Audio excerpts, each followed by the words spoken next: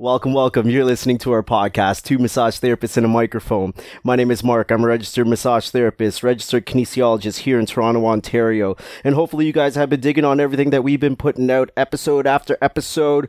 We're sitting down in the office. It's about 5:15 on a Thursday afternoon, and I've got a really special guest who again has opted not to sit on the couch. No one sits on the couch. I don't know why. You want to tell me why? I don't know. It's in the corner, so maybe that's why. Maybe I'll sit on the couch. We have Lydia sitting in our space. She is a lawyer working for Kazabraki Law Firm in downtown Toronto.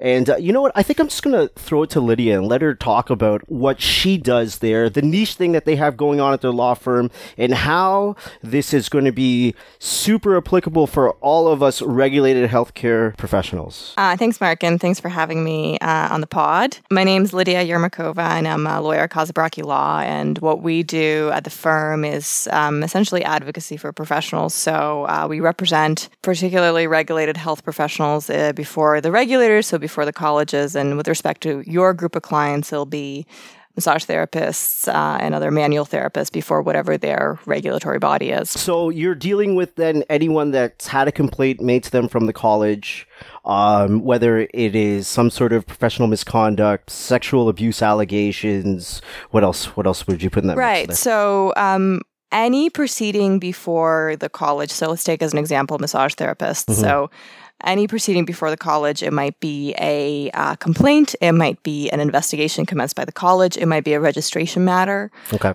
It might be, if it's already gone through that process, it might be a discipline hearing, fitness to practice.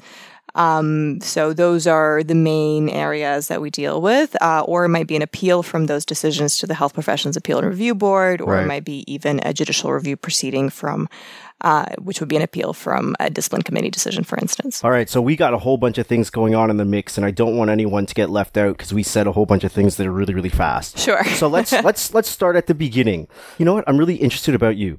Sure. What made you decide to get into this type of practice? So I really like this practice, and I've been doing it for a number of years now, and really from the beginning of my practice, I've been focusing, at least in part, and now 100% on doing regulatory defense work in the space of regulated professionals. What I really like about the practice is that you're often dealing with somebody whose entire ability to make a living and entire life is sometimes an issue, and people really care about the work that they do, usually, particularly in the health space. Mm-hmm. It's a big part of people's identity to be a healthcare provider or even other professions that are regulated. You know, it's a big part of my identity that I am a lawyer, and it's the same, I'm sure, for you in terms of being a massage therapist and for your listeners, whatever it is they do. So often you're helping someone through a really hard time in their life, where a big part of their entire person is sort of being put in question, so to say. For sure. And you really can help them overcome that, and it's a very rewarding practice, and I really like it because of it. Right on.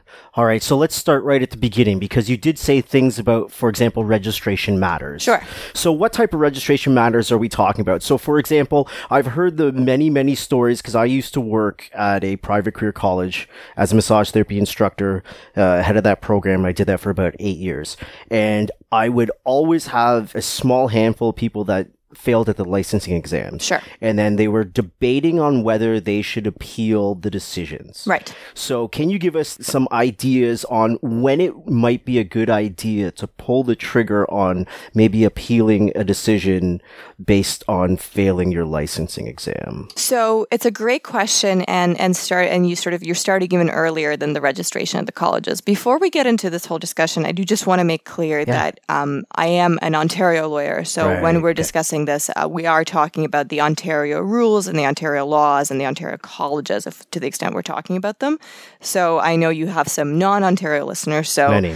They're learning about the Ontario process, and hopefully it'll be informative for them, but I'm not sure it would totally apply to them. And their rules would be probably quite different from ours. So they should always consult with their own lawyers. And the other thing that I want to do is everything I say here today is just sort of informative in nature, and no one listening should construct this as legal advice, and everything will depend on the facts of their own case. So none of this is legal advice. I'm smiling because Before we really get into it. I'm smiling because that's lawyer talk right there. Well, that is what I do. Exactly. So, okay. It's a really great question, and it does start for many professionals at the not even the registration at the college stage, but at the licensing, the licensing stage, which is typically a requirement for registration at the colleges. So, and this happens with massage therapists, and it happens with all the other professions. You're typically required to take some kind of test before being granted a license. Mm-hmm. And those bodies who administer the tests are typically themselves fairly they have their own fairly robust appeal processes, and you can move through those processes if you fail or are given a fail grade. Right. So you could be given a fail grade for any number of reasons, including, for instance, if there's allegations of some kind of cheating or some kind of unfairness, or oftentimes we see all of these exams tend to be very confidential. So, sharing of exam information can be a real issue. That comes up in all kinds of cases of this nature. So whether or not to appeal really depends on the facts of the case. You can often rewrite, and that will, for many people, be sometimes a better option than appealing. However, these attempts are usually limited, so you can only write the test for some of the colleges only a certain number of times, so that may not be available. So for massage therapists in Ontario, it's 3 attempts. Exactly. So really, to answer your question, it really will depend whether or not to appeal on what stage of that process you're in, whether on your own calculation you would rather attempt it again. Right. If you have a good argument to make, that may be something that you may want to argue before the appeal body, but really it's sort of, each case really does turn on its facts. Can I give you an example? Is this Can I give you an example of you asking for a friend? Of where I told someone, go get a lawyer for this. Mm-hmm. Okay. Right? And I wish I knew about you guys before. Mm-hmm. I wish I had better Googling skills. The other half of what we do at Two Massage Therapists and Microphone is our continuing education company, Con Ed Institute. And one of the things that we have is an OSCE preparation. Mm-hmm. I had a student who came to me for help who had failed twice before. She's hearing impaired, and she failed twice before. And the 2 times that she failed before, she swears up and down the interpreter was not doing what I was asking. The interpreter was not interpreting my words properly. And she swears that up and down.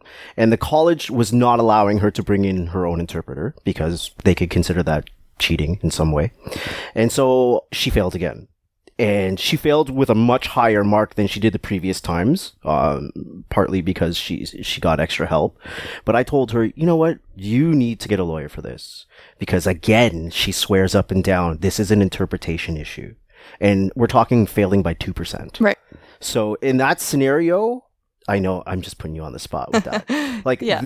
Would I have been, like, was my advice to her a stupid idea? Like, get a lawyer for this? Based on what you describe, obviously, I do not know anything about the case, but... And I can only speak to it from what she tells me. That is a good hypothetical of a kind of situation where someone should really consider consulting a lawyer. And, and again, the kind of thing that I would do if that kind of hypothetical came to me and it was a hypothetical client who came and presented those set of facts to me, we would talk about the options that that she would have in that situation, and talk about the possibility of an appeal and sort of what the chances of that appeal are based on the documents that she brings in and the story that she tells. And what my job is in the context of all of the work that I do, both in front of the boards who administer exams and the colleges and its various in the various settings of the college, is to tell the best story on behalf of the client, and then advocate for them in the best way, and to really present whatever the facts are in the most favorable way to them. And so, and I do that for all my clients in all the settings. So, an example of that, we would talk about, how to approach an appeal or how to approach a next step that is in the best interest of the person who's come to us. Gotcha. Yeah, I felt really bad for her. She's super deflated because she has no intent on going back to school now. She kind of just threw the whole idea out the window. And it can be really tough, sort of coming back to my initial point, it can be very tough for people who are going through these things, whether they have been going to school and can't get registered, or they have become registered and that ability to continue to practice is under some kind of question. That can really impact the core of their person. It really can make someone go through a really hard time in their life when they can't work. Or can't start to work. And I think that comes back to the first point that I was making in terms of why it can be such a rewarding field, because we can really guide people through that. Right. Sorry, I'm just going to fire off a whole bunch. Sure. Because I've been around it for so long that I always get the questions like what can and can't be done and everything else. So like, for example, we know that massage is in the public domain. Anyone can provide massage or body work, whether they have to get a holistic license or whatever the case is. But nonetheless, you do not need to be a member of the College of Massage Therapists of Ontario to provide body work or massage. You do need to be a member if you are going to use the title registered massage therapist or the words massage and therapy in any combination, as far as I understand it to be, where the College of Massage Therapists, they kind of own the rights, or it's trademarked the term massage therapy in Ontario. So can you tell me a little bit about the use of the protected title? Yes. So only massage therapists who are members of the College of Massage of the CMTO, College of Massage Therapists Ontario, only people who are members and hold valid certificates of registration of that college are permitted to use the title Registered Massage Therapist, RMT. That is a protected title that can only be used by those professionals who hold those licenses. So one of the cases which we see, and not just with RMTs, but with actually lots of other professions as well, is people who are not licensed, who are either using that title or they can be reasonably perceived by a person as being as holding themselves out as a registered massage therapist, and the proper the sort of the legal term is holding out.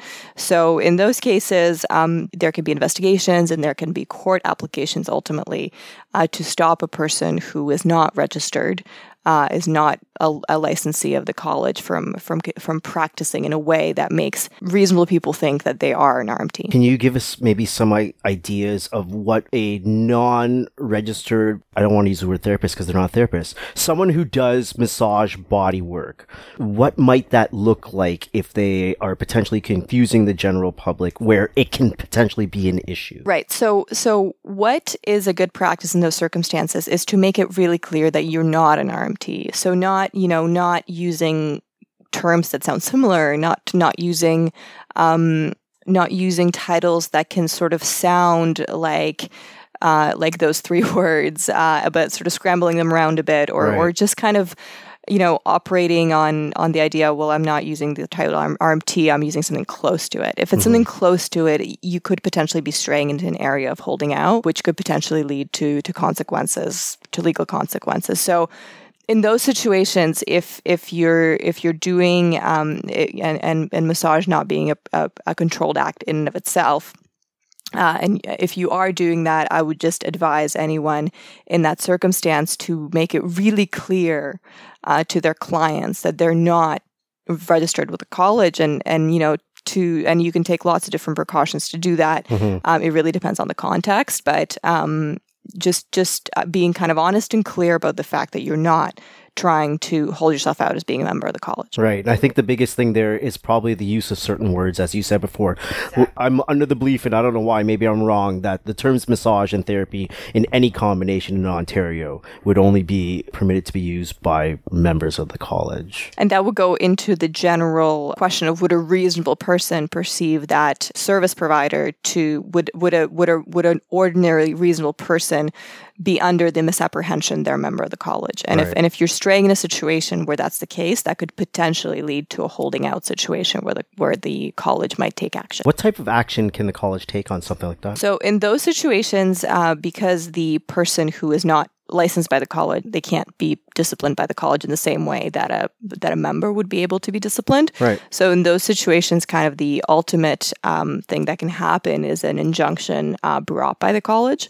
So that's a court proceeding in which the college would be asking for a court order prohibiting the person from continuing that practice. If there's a court order which prohibits you from a certain practice and you continue to practice, you'd be in a situation where you're in a breach of a court order, and that would be not good. So I'm assuming then that on the college website, this would be their list of illegal practitioners.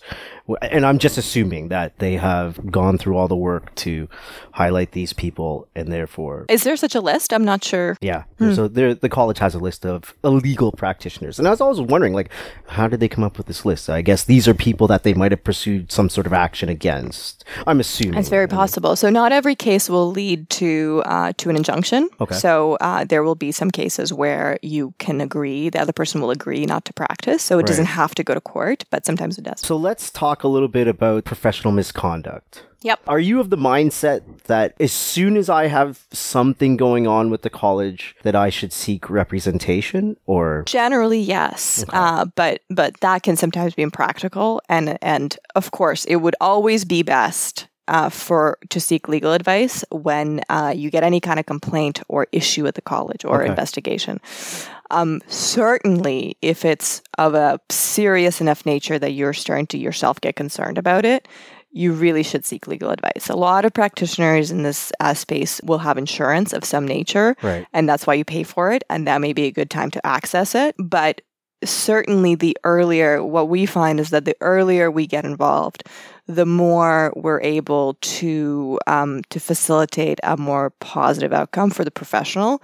And there are times where if we get involved later on, we end up kind of cleaning up or having to mitigate some of the things that have already happened. And that's really not a good position to be in from an overall perspective. What are some of the professional misconduct things that you would suggest? Let's get legal representation right away. Right. So certainly this kind of the super serious things in your field will be fraud and sexual allegations. So if it's one of those two things, I mean, that is a no-brainer. You absolutely should at least consult with a lawyer at an early stage, because those are serious things that are really threatening to your license in all kinds of ways. Okay. So if those two things, for sure. Can we, for everyone that's listening, so everyone's on the same page, let's define what we mean by fraud, and maybe if you can give us an idea of the different types of fraud that maybe you've seen or heard of without obviously giving any specifics. Of course, yeah. I mean, in the context of massage therapists and the sort of the type of listeners that you have, probably the most typical fraud example would be private insurance fraud.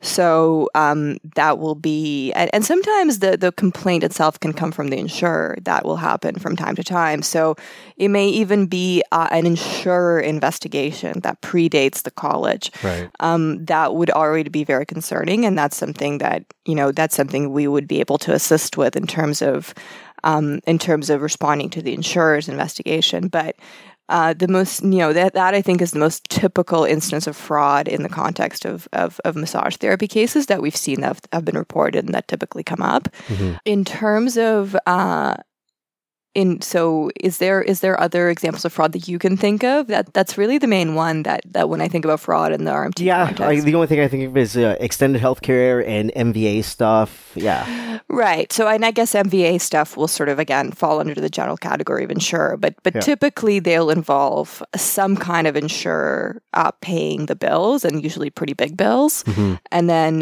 the insurer has an incentive to kind of police those bills because they keep paying them, and then they might start an investigation. Mm-hmm. And, if fraud is obviously an act of professional misconduct, it sort of goes without saying, but it's not to say that every allegation of fraud is, in fact, an instance of fraud. Right. Sometimes it can be explained.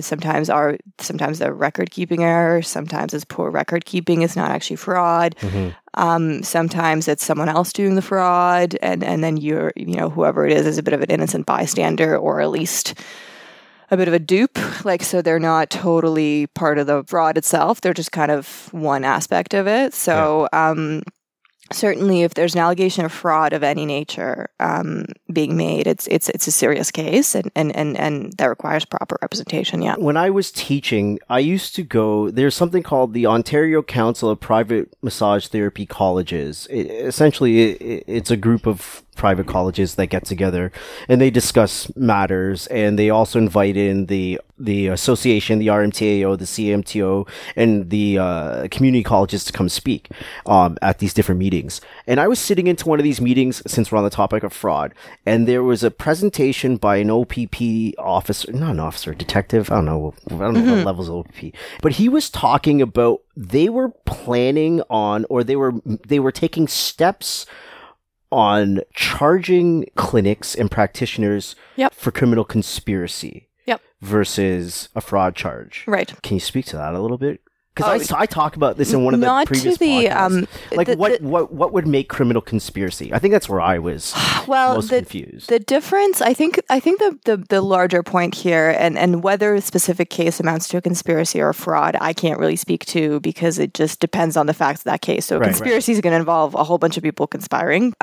You do bring up an important point where the reason why you might need representation at an early stage, particularly in the case of a fraud allegation, as well as a sexual abuse allegation, is that it is conceivable, and sometimes happens, that criminal charges can also be laid. Right. And in the scale of seriousness of things that happen to you legally, being charged criminally is probably the most serious thing that can happen. And there's lots of different considerations that apply in the criminal context that don't apply in the civil or administrative context that you want to be aware of at an early stage, and to make sure you protect your interests in the event that somebody is charged criminally, that they protect those interests at an early stage. And really having a lawyer in that situation is imperative to make sure that you don't jeopardize possibly a criminal case later on down the road. And that can happen with fraud and sexual abuse allegations as well. So let's talk sexual abuse allegations. Right. So the college has a zero tolerance policy. Exactly. Yeah. So can you give our listeners the definition of what zero tolerance policy is all about? Right. So zero tolerance towards sexual abuse is really policy it's not really a policy, it's the law of all the colleges, where in no circumstances is a massage therapist or any health professional permitted to have sexual relations with a patient or client. That means your spouse.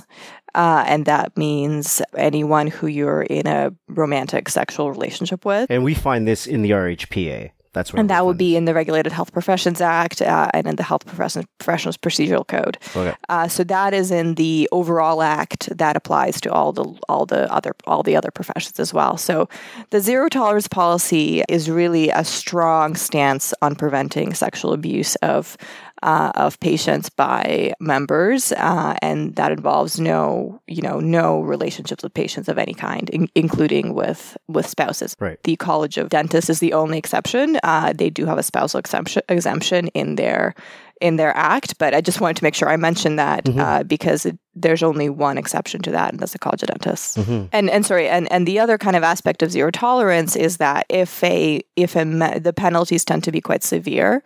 So if a member is found to have engaged in certain frank sexual acts with patients, even if it's their spouse, the requirement to revoke a license is mandatory. So the discipline committee panel would not have any discretion to say, well, it's their spouse. Revocation seems extreme.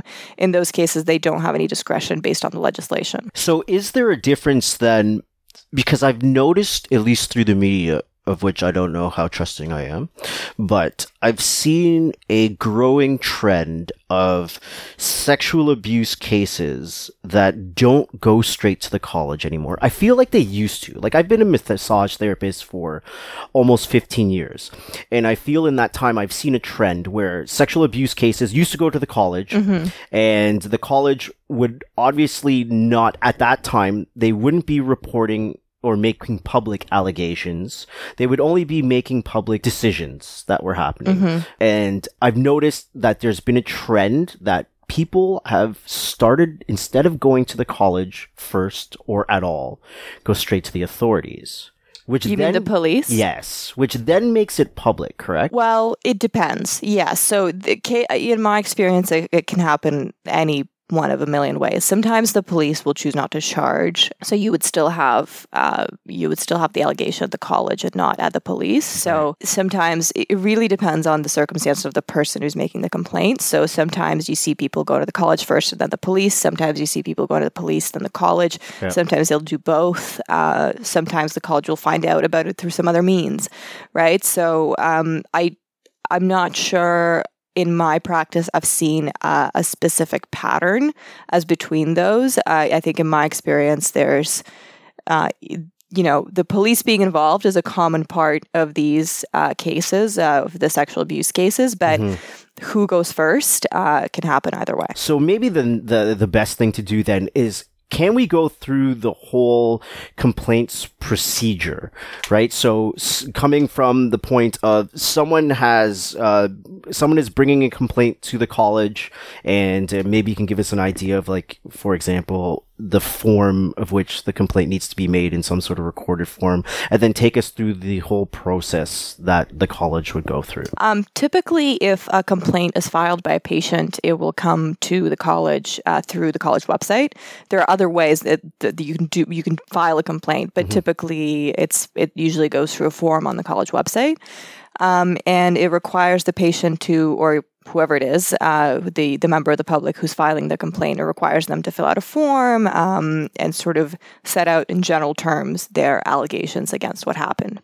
After that happens, the form goes to the college, and under the rules, under the RHPA, the Act, and the code, the college is required to give the member notice of the complaint and allow the member an opportunity to respond to the complaint within a period of time. And the member doesn't have to respond, do they? The member does not have to respond. Okay. They do have a duty to cooperate. So those two things are different, but they have a duty to cooperate with any investigation which might arise out of a complaint. So at a point, if it's just a complaint, and the member will typically get a letter in the mail letting them know that the complaint's been filed, and then perhaps enclosing a copy of the complaint.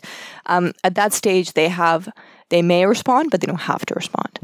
Once that happens, that complaint may go back to, that response to the complaint may go back to the complainant for further comments, and those further comments would typically be also provided to the member if they choose, if the complainant chooses to put in more comments. And at that stage, the investigator, the college investigator, may also be able to get more evidence from, for instance, other parties, from other documents, things like that. And at that stage, the matter, once there's been a complaint and a response and perhaps some documents, that matter would go before the ICRC. So that's the Inquiries, Complaints, and Reports Committee. And the ICRC is a committee of the college where there's massage therapists. We're talking about the massage therapists. Yep. There will be members who are massage therapists and publicly appointed members. They sit in panels of between 3 and 5, and they consider complaints which have been filed and to which responses have been made, and there's been some investigation. In a complaint scenario, at a certain point after all that's happened, that file will be presented to the ICRC, and the ICRC have a number of dispositions which they can make at this stage. Number one, they could choose to start a Section 75(1)(c) investigation. So they can choose to commence a larger investigation, which would give the college a little more powers. At that stage, we see interviews with members. We see, just a broader investigation, essentially. And at that point, does the member know that the investigation has escalated or no? They would receive notice, yeah. So they would typically receive notice from the college that an investigator has been appointed under Section 75(1)(c). Can the college do any type of investigation without giving notice like that? Yes. So under a different set of circumstances that does not arise out of a complaint, right. The college could investigate prior to giving notice, yes. Okay. But when it comes down to it being based on a complaint, the registrant... Yeah. According to the rules, according to the legislation as it's set out, if it is a public complaint, there is a notice requirement within the act and the code. Okay. So, and just coming back to the ICRC, the dispositions other than starting an investigation, that there's in some cases and in some colleges, and the colleges differ, but there's also a possibility that at that stage the ICRC issues a disposition. So that could be anything from no further action if there's no merit to the complaint, for instance, or anything like that. Advice to the member about how to improve their practice, or some kind of educational advice, just not a specific take this course, but just like sort of usually you see it sort of just remember to always be courteous to patients, or to remind them of X, Y, and Z, or to always remember to ask patients about how their treatment was, something like that, something fairly minor. That's what you'd see with an advice disposition. And then after that, the two kind of more serious dispositions that are available to the ICRC are the specified continuing education and remediation plan or program. It's either plan or program. It's called a SCRP. That's kind of how people usually refer to it, or an oral caution, which requires the member to attend before a panel of the ICRC in person and be kind of admonished in person. And just coming back to the first scenario, if they do choose to commence a broader investigation, the member does have an opportunity to respond to that investigation, and then all of that whole investigation would come back before the ICRC, and they would still have those disposition options that I just described. Sort of the ultimate disposition at the ICRC, and the most serious one, is a referral to the discipline committee. So that's in a situation if the ICRC feels that the matter is serious enough to warrant a full hearing. I think it's so important because everyone, I don't mean to instill fear in people, but I want you to realize that people are fucking weird. Sometimes your patients are weird. Sometimes your patients and clients do and say weird shit, and it can land you in a really bad place. I think it's just important to remember that there are certain professional boundaries and expectations that exist, even in situations even in situations where you might be in the right. There's still sort of a moral and ethical conduct that applies to professionals, particularly under the RHPA and other professionals, which does require them to kind of take the high road, and even in those situations. So that's a really important thing to remember, and that's something that you could run into problems with and criticism with if you don't actually follow that. I've just heard too many stories of people that I know that have had major run-ins with sexual abuse allegations, and they swear up and down, did not do what I'm being accused of. And it lands them in a position where they've had their license taken away, or they voluntarily gave up their license because they don't want to have to deal with the college anymore. But they still end up dealing with the authorities in a criminal charge. I mean, I can't really speak to those individual cases. I think that the takeaway really is that those allegations can be very serious. Yes. It's very important to handle them properly at an early stage. Yeah. Because even if you are found innocent, through a decision of the college or through a court of law, sometimes you just can't fucking recover off of something like that. It's impossible after your name has been dragged through and people have already made up their minds on you as a therapist and ethically where you sit. Sometimes that you just can't recover from it. Right. And particularly with, we see this with the internet, and particularly with criminal charges, it can be hard to kind of erase that and walk that back, even in a situation of acquittal. And we do criminal work as well. So particularly when it intersects with regulatory work. So oftentimes we'll have a case where there's both a regulatory element and a criminal element. So we typically will do both. Can you give us some ideas then as well, since we're on the criminal tip? Immediate revocation of license coming along with certain criminal charges and controlled substance charges. Right. So I believe there is a list of charges. So I know there's a list of charges, which if you are convicted of one of those very serious offenses, the penalty is mandatory revocation. Those charges typically include sort of violent violent crimes, child pornography offenses, and there's an entire list of them. Yeah, and there's also drug charges on there as well. And there's also, but they're of sort of a more serious nature. Yeah, definitely. I see a lot of stuff on Facebook because I'm in a lot of massage therapy Facebook groups. So there's a couple things that I wanted to kind of get your insight on. Whenever we have to renew our license, we have to inform the college if we've been convicted of or charged, right? So if we have proceedings against us or anything like that, even if we haven't been found guilty of something, whether it's a provincial, federal, municipal charge. And municipal charges kind of mess me up a little bit because I always thought they were in reference to criminal charges, but municipal charges as well. I think that is something new that the college added in. How worried do I have to be if I've had some sort of charge, but I'm not found guilty of anything, or I'm in the process of proceedings? Okay, and this is a hypothetical person, right? Yeah, it's a hypothetical person. So his name is not Mark. No, right.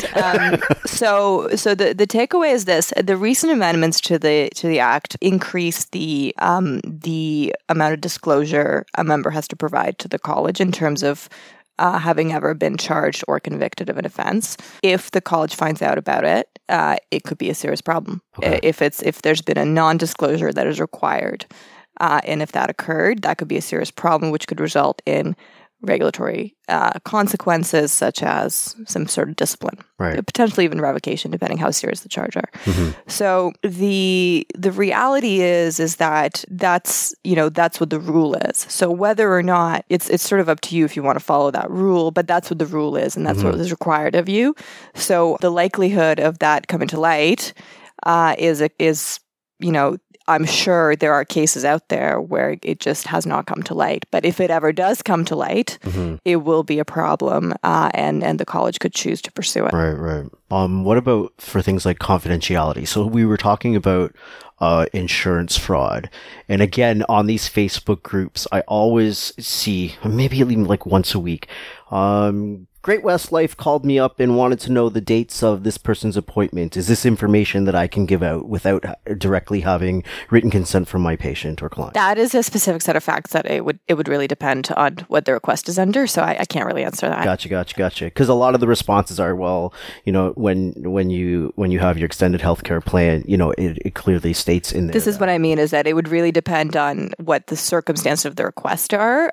It's a common thing that happens, but it really would depend on who the request is coming from, what the context of the request is, what the purpose of the request is. So do you have any advice for an RMT on how to handle that situation? So I'll give an example. Some people have responded like, don't offer up any information. So for example, you're only confirming or denying things, right? So if they're asking patient X, tell me the dates that they've been there. Right. So Again, it really depends. It just depends. It really depends if you're worried about something or not as well. And it depends if you have the ability to disclose anything more than what's being requested. It really depends on the facts for that specific case, especially it not coming from the college. You'd really have to look into whether you have the right to disclose, and then you'd have to consider whether or not you're concerned about anything. So without getting super specific, obviously, give us an idea of some of the more common professional misconduct things that you have to deal with. Professional misconduct things.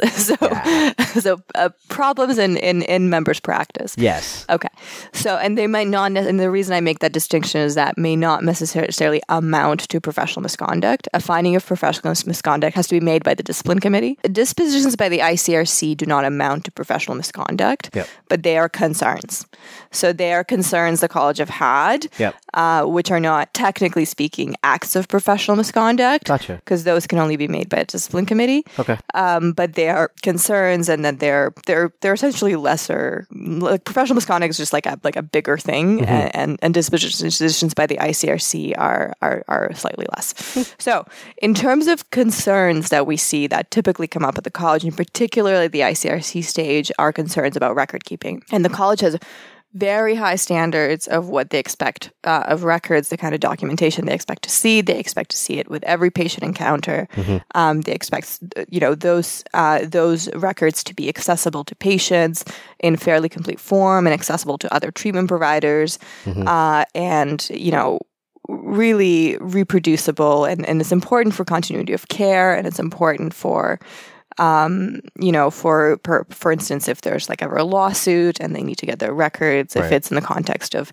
an MVA or something like that. So it's really important to maintain those standards of documentation. And the college has a very comprehensive policy. The CMTO, again, has a very comprehensive policy on record keeping, which everyone should make sure that they follow. And an issue comes up sometimes in the RMT context is that some RMTs own their practices in their clinics, and that's great, but some of them work for a place which may not have the best record keeping practices, and that can be very challenging for the individual members because and often those places aren't owned by members. So it can be challenging for an individual member to comply with all their obligations in the context of a workplace that's not being supportive of that. So in those circumstances, and I've had this come up a number of times, in those circumstances, you do have to remember that you can't outsource that compliance to your boss, and you ultimately won't be able to point your finger at your boss. So it can be really challenging. It really can be very challenging, and you would be putting your ability to practice at risk all the time working in that kind of setting. So it can be really challenging, and that's another situation where legal advice is very important. But it's a thing that comes up all the time, and record keeping in that kind of setting can be very challenging. Yeah, we get that a lot because we have a record keeping course, and a lot of people that take a record keeping course have been mandated from the college. You got to go take a record keeping course, and other people just take them because they're like, my records are shit. I got to figure out how to do this properly. And a big thing that comes up is like the place that I work at, just as you described, they don't want us to do it like this, or they want. And my answer is always, it is your professional obligation to follow standard. That's it. And it is so challenging because oftentimes, it's difficult as the employee or as the person who, it's difficult to go up to your boss and say, you have to change this because, it's not just about how I want it. It's because it's of what the requirements are. And that can be really challenging to do. And that's a really challenging situation. Yeah, for sure. Are most of the record keeping things you see coming from a peer assessment, or are they coming from some sort of a larger investigation? So record keeping is interesting because it will often pop up as a side issue on whatever the initial complaint is. So, yeah, because the first thing the college does is go through someone's records. Well, they'll pull the records, right? It's one of the main things that they do in terms of their investigation. So you could have a situation, and again, it happens all the time in all the professions, that you have a situation of a complaint that doesn't really have a lot of merit, but the thing that ends up resulting in more serious consequences is the record keeping. And particularly now where SCRPs and cautions are mandated to be posted on the public register, you can end up in a situation where a complaint that, in terms of the actual care provided, wasn't particularly serious, and if it was only just about that, may have resulted in a no further action kind of disposition. But what ends up happening is that there's a larger issue flagged about record keeping, which results in potentially a SCRP or a caution, which is going to hang out on your public register for a long time. Do those go off your public register? What's interesting is because there's a process by way of which you could take things off the public register. It is very new. It hasn't really been used all that much by any of the colleges yet. And essentially the Act provides for some potential application to have the information removed from the public register if that information becomes obsolete. The meaning of the term obsolete is a bit up in the air at this point, so I can't really give you any more guidance than that. It is theoretically possible, but I wouldn't count on it essentially at this stage. Yeah, maybe a bit later. I know. I didn't even know that existed, but you said like that's pretty new. Yeah. Wow, it's good to know because I know people who have stuff written there. I'm pretty sure they'd like it removed. For sure, right. So what other areas, other than record keeping, are you seeing that is a big hit home? A big thing that comes up, not a big thing, but I think that comes up from time to time is the issue of communication. Okay. So again, sort of coming back to the idea that health professionals are sort of subject to a pretty high moral and ethical duty, and they're expected to kind of, in all their conduct to engage sort of in a way that's very professional and very high road, high level kind of conduct. So situations where tempers are flared and tempers are lost and there's some kind of altercation typically does not come out well for the professional, even if they had some grounds to be upset about. Mm-hmm. So one of the things that can come up, and again, this is sort of, is often not quite professional misconduct, but a concern is that, some kind of altercation where maybe both parties had a point, or maybe even if the member had a point, and it was, it was a situation where there was, perhaps a raised voice or some kind of breakdown of communication that was of that nature. Mm-hmm. That could be problematic for the member if there was a complaint, and I could see it's possible that the complaints committee would sort of make some kind of point to say that that's not acceptable, even if they were in the right. Mm-hmm. One more thing I wanted to mention is the idea that all the colleges under the RHPA have the authority to regulate, at least to some extent, off-duty conduct. And how that works is that it's an act of professional misconduct to engage in conduct unbecoming the profession. Okay. And it's also an act of professional misconduct to engage in disgraceful, dishonorable, and unprofessional conduct. And those terms are not defined. Right. So what that's come to mean is if there's sufficient nexus between the off-duty conduct and the profession, then that conduct is potentially subject to regulation. So some examples of that, and I'll pull from cases that are reported, because the hypotheticals here can kind of get out of hand. Yep. But one of the main cases in this area, and again, in these cases tend to, you kind of have to reach to the other health professions too, because there's not a lot of these cases. But in one of the cases, it was a physician, and there was an altercation at a child's play, like a school, like essentially some kind of event at a school. Mm-hmm. And there was an altercation, and there's some, yelling and some threats made, and that was found to have been dishonorable conduct for a physician. Wow. So it was not a patient, had nothing to do with providing medicine, but it was, the college felt that it was close enough to the practice that it amounted to an act of professional misconduct. So that'll give you a flavor of. It really depends on the facts. Yeah. And like I said, I know we can run away with the hypotheticals. No, I'm just curious, like when you say close enough to the practice, what do you mean by close enough to the practice? Just because I'm dealing with, a member of the general public and that's what I would do in my place of work? I don't remember the exact reasoning of the nexus, but essentially it was of the nature that it's unbecoming a physician to engage in a verbal altercation that made someone else feel intimidated in any setting. Oh, wow. See, I can imagine that and particularly, it was like a child, like a school kind of setting, right? So, you can imagine situations like perhaps like some kind of road rage incidents could come into this, where there's some kind of safety threat. Yeah. Thread that runs through these. That could be one example of them. But the thing to remember is that the college has the authority to regulate off-duty conduct. Wow. And that professional hat, to some extent, never comes off. And that's the case for all the health professionals. That's the case for for lots of other professions, as well as the case for lawyers.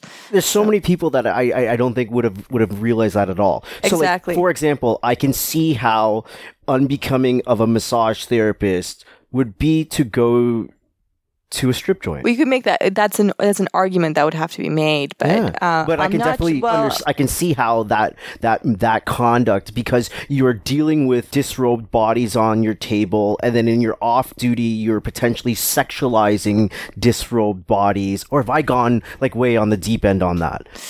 Can I still go to a strip joint? No, I'm kidding. I'm not a strip joint kind of guy. I'm not giving legal advice on this. I think that's a little far out, that hypothetical. I'm not sure if that's happened. Yeah. And I think the colleges, in fairness, do not overreach too far with the unbecoming stuff. So the unbecoming stuff would, and I don't want to ride on the hypotheticals, but the unbecoming stuff most likely comes out of something larger. So, for example, that altercation that happened, maybe the authorities were called, that type of thing? No, because that's going to involve the criminal aspect of it. It's possible. I mean, it's possible. Yes, it's possible that's how it came about. I'm not quite sure in that case. But, I think when you think about conduct unbecoming, you're probably thinking about something that is much more closely related to the practice. Okay. It's not a free-for-all, and in my experience, the colleges don't treat it as a free-for-all.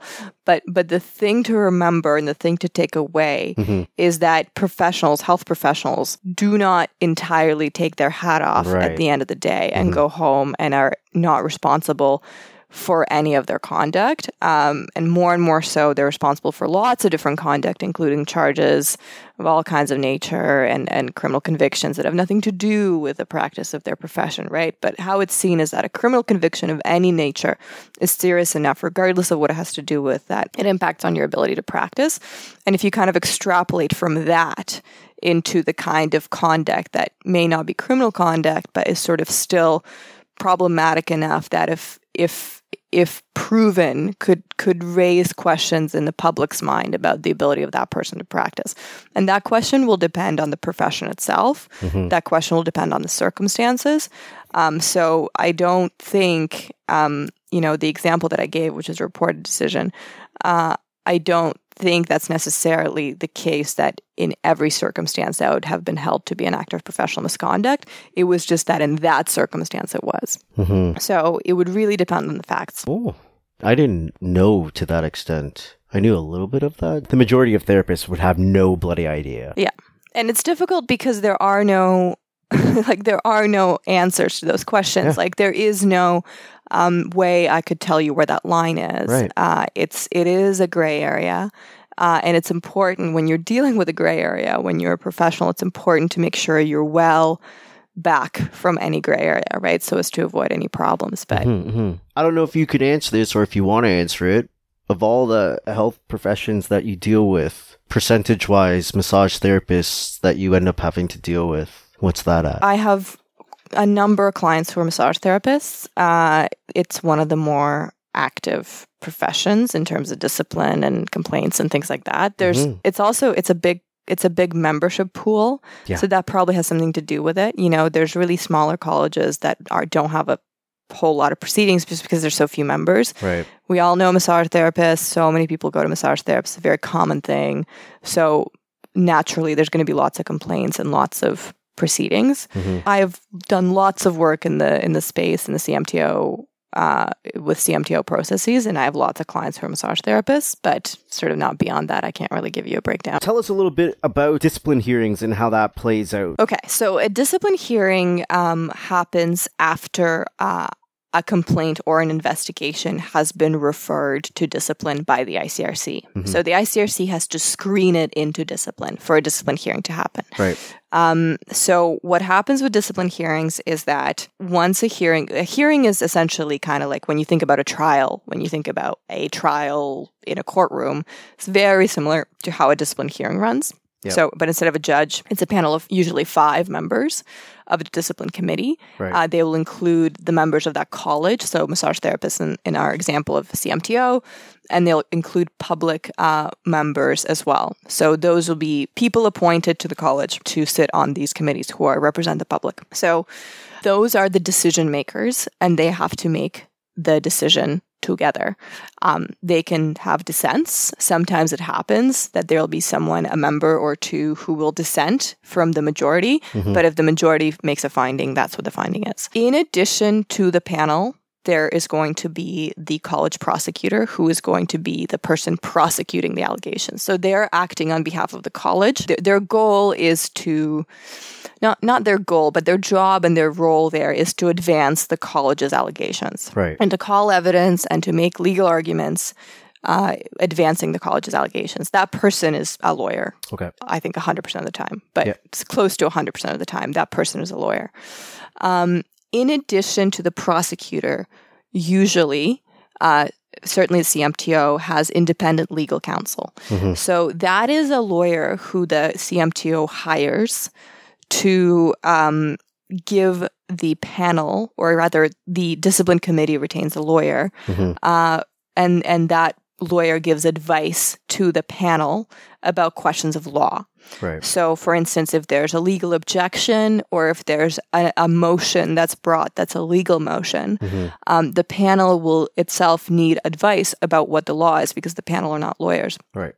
And they will seek legal advice from the ILC. The ILC sits in the room and gives advice in the open. So they give it to the panel out in the open. Okay. And then after that advice is given, the prosecutor and also any defense counsel or the member can also comment on that advice. So if the prosecutor or defense counsel doesn't agree with the legal advice, they can put that on the record and that can be argued as well. Okay. So other than the prosecutor, the ILC, the panel, there's usually also a college representative who sits in on the hearings. That leaves the member. So the member is either represented or not represented. But if the member is represented, they would have their lawyer there who would argue the case on their behalf, essentially. Right. So they would be the ones making the objections. They would be cross-examining the witnesses. They would be calling the witnesses. They would be doing opening and closing statements and things like that. So discipline hearings take at least a couple of days, but they can take a couple of weeks depending on that. Members are... if they lose, they can be exposed to costs of the college having run the prosecution. Yep. So, there are usually opportunities to resolve allegations, which typically involve some kind of guilty admission or some kind of admission to allegations of professional misconduct. But that typically happens before the hearing. If you're going ahead to the hearing, typically you're going ahead with the whole thing. You can resolve them at any point, but usually if you haven't resolved it by the time you go to a hearing, it's not going to happen. So, sometimes in cases involving sexual allegations, the college and in situations where the member is not represented, the college sometimes can appoint, it's a role known as amicus curiae. It's a lawyer who's appointed for the sole purposes of cross-examining the complainant. Okay. There are situations where the member might receive very limited, it's not even assistance to the member, it's really assistance to the panel. Yeah. And the only thing that lawyer would do is cross-examine the complainant about their allegations. And then that would be their only role, and they wouldn't stick around typically for the beginning or the end. So basically, all the evidence is presented. At the end of the evidence, the lawyers make argument about that evidence. So, you present to the panel how you submit that the evidence should be interpreted. And then after that, you go home. And then several months later, you get a written decision from the panel, which makes findings and comes and there's findings on the professional misconduct allegations. Typically, it is after that point that you would have a penalty hearing.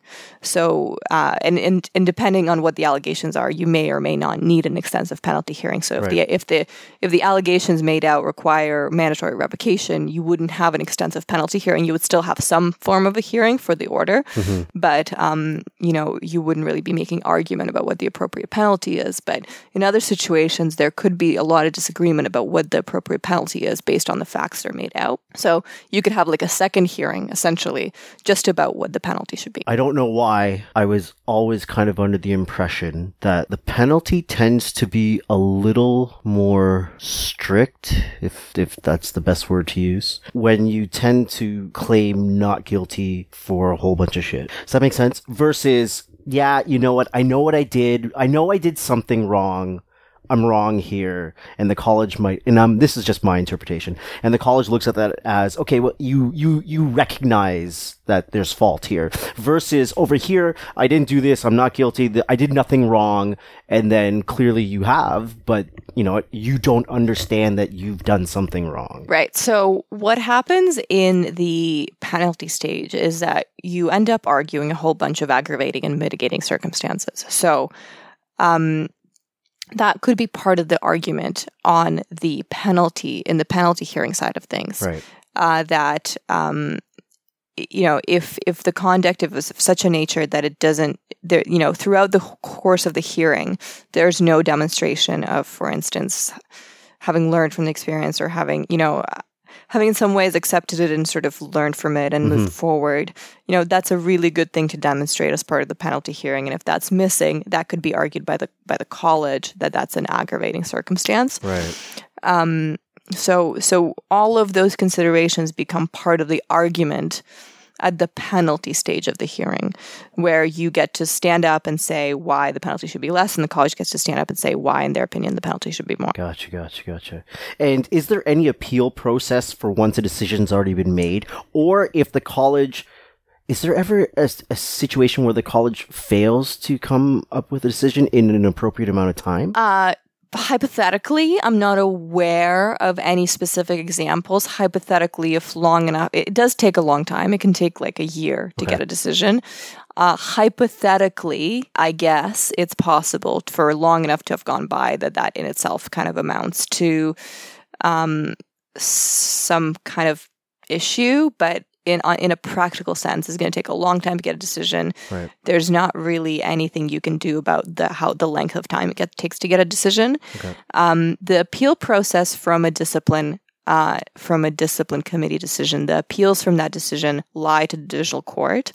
And you have to file a notice of appeal within 30 days of getting the decision. And it's important if the penalty and the liability part of the hearing are split, to make sure that steps are taken to preserve the appeal right at that first stage. So when you get the first decision on professional misconduct, on whether or not it's made out, it's important to preserve the right of appeal at that early stage. Okay.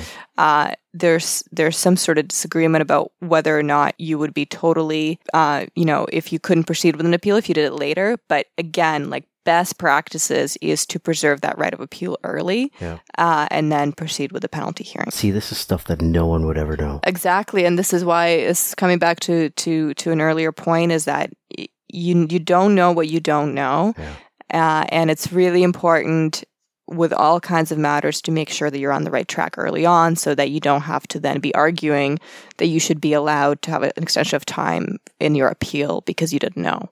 And that's more time and more money that's going to cost in terms of actually getting that going. Right on. Okay. Thanks for hanging. No, thank you for having me. This is my first podcast. Nice. So. Nice. Well, give everyone your contact info. Tell them how to find you. I will. So again, my name is Lydia Yermakova. I'm a lawyer in Toronto, and I do professional regulatory defense. I'm at a firm called Kozabrocki Law, KOZIEBROCKI, and you can reach me at 416-925-5445. And if you want to send me an email, it's lidiya@kozabrockilaw.com. And if you check out the website, kozabrockilaw.com, we actually publish lots of content. And by content, I mean, articles which summarize all the things that I just told you about. So the complaints process, the discipline process, registration, appeals, like HPARB, which we didn't even get into, all the stuff that really we just talked about in general terms. It's all on the website. So if you're ever kind of wondering about general questions about the process, you can look there. You can give me a call. And all that. Right on. Okay. Thanks again. So if you have any dealings with the college, please seek some professional help. Don't go it on your own. It doesn't make sense. Don't do it. We're not lawyers. We're body workers. Right on. Thanks so for much. hanging. Thanks. You have been listening to Two Massage Therapists and a Microphone. Peace.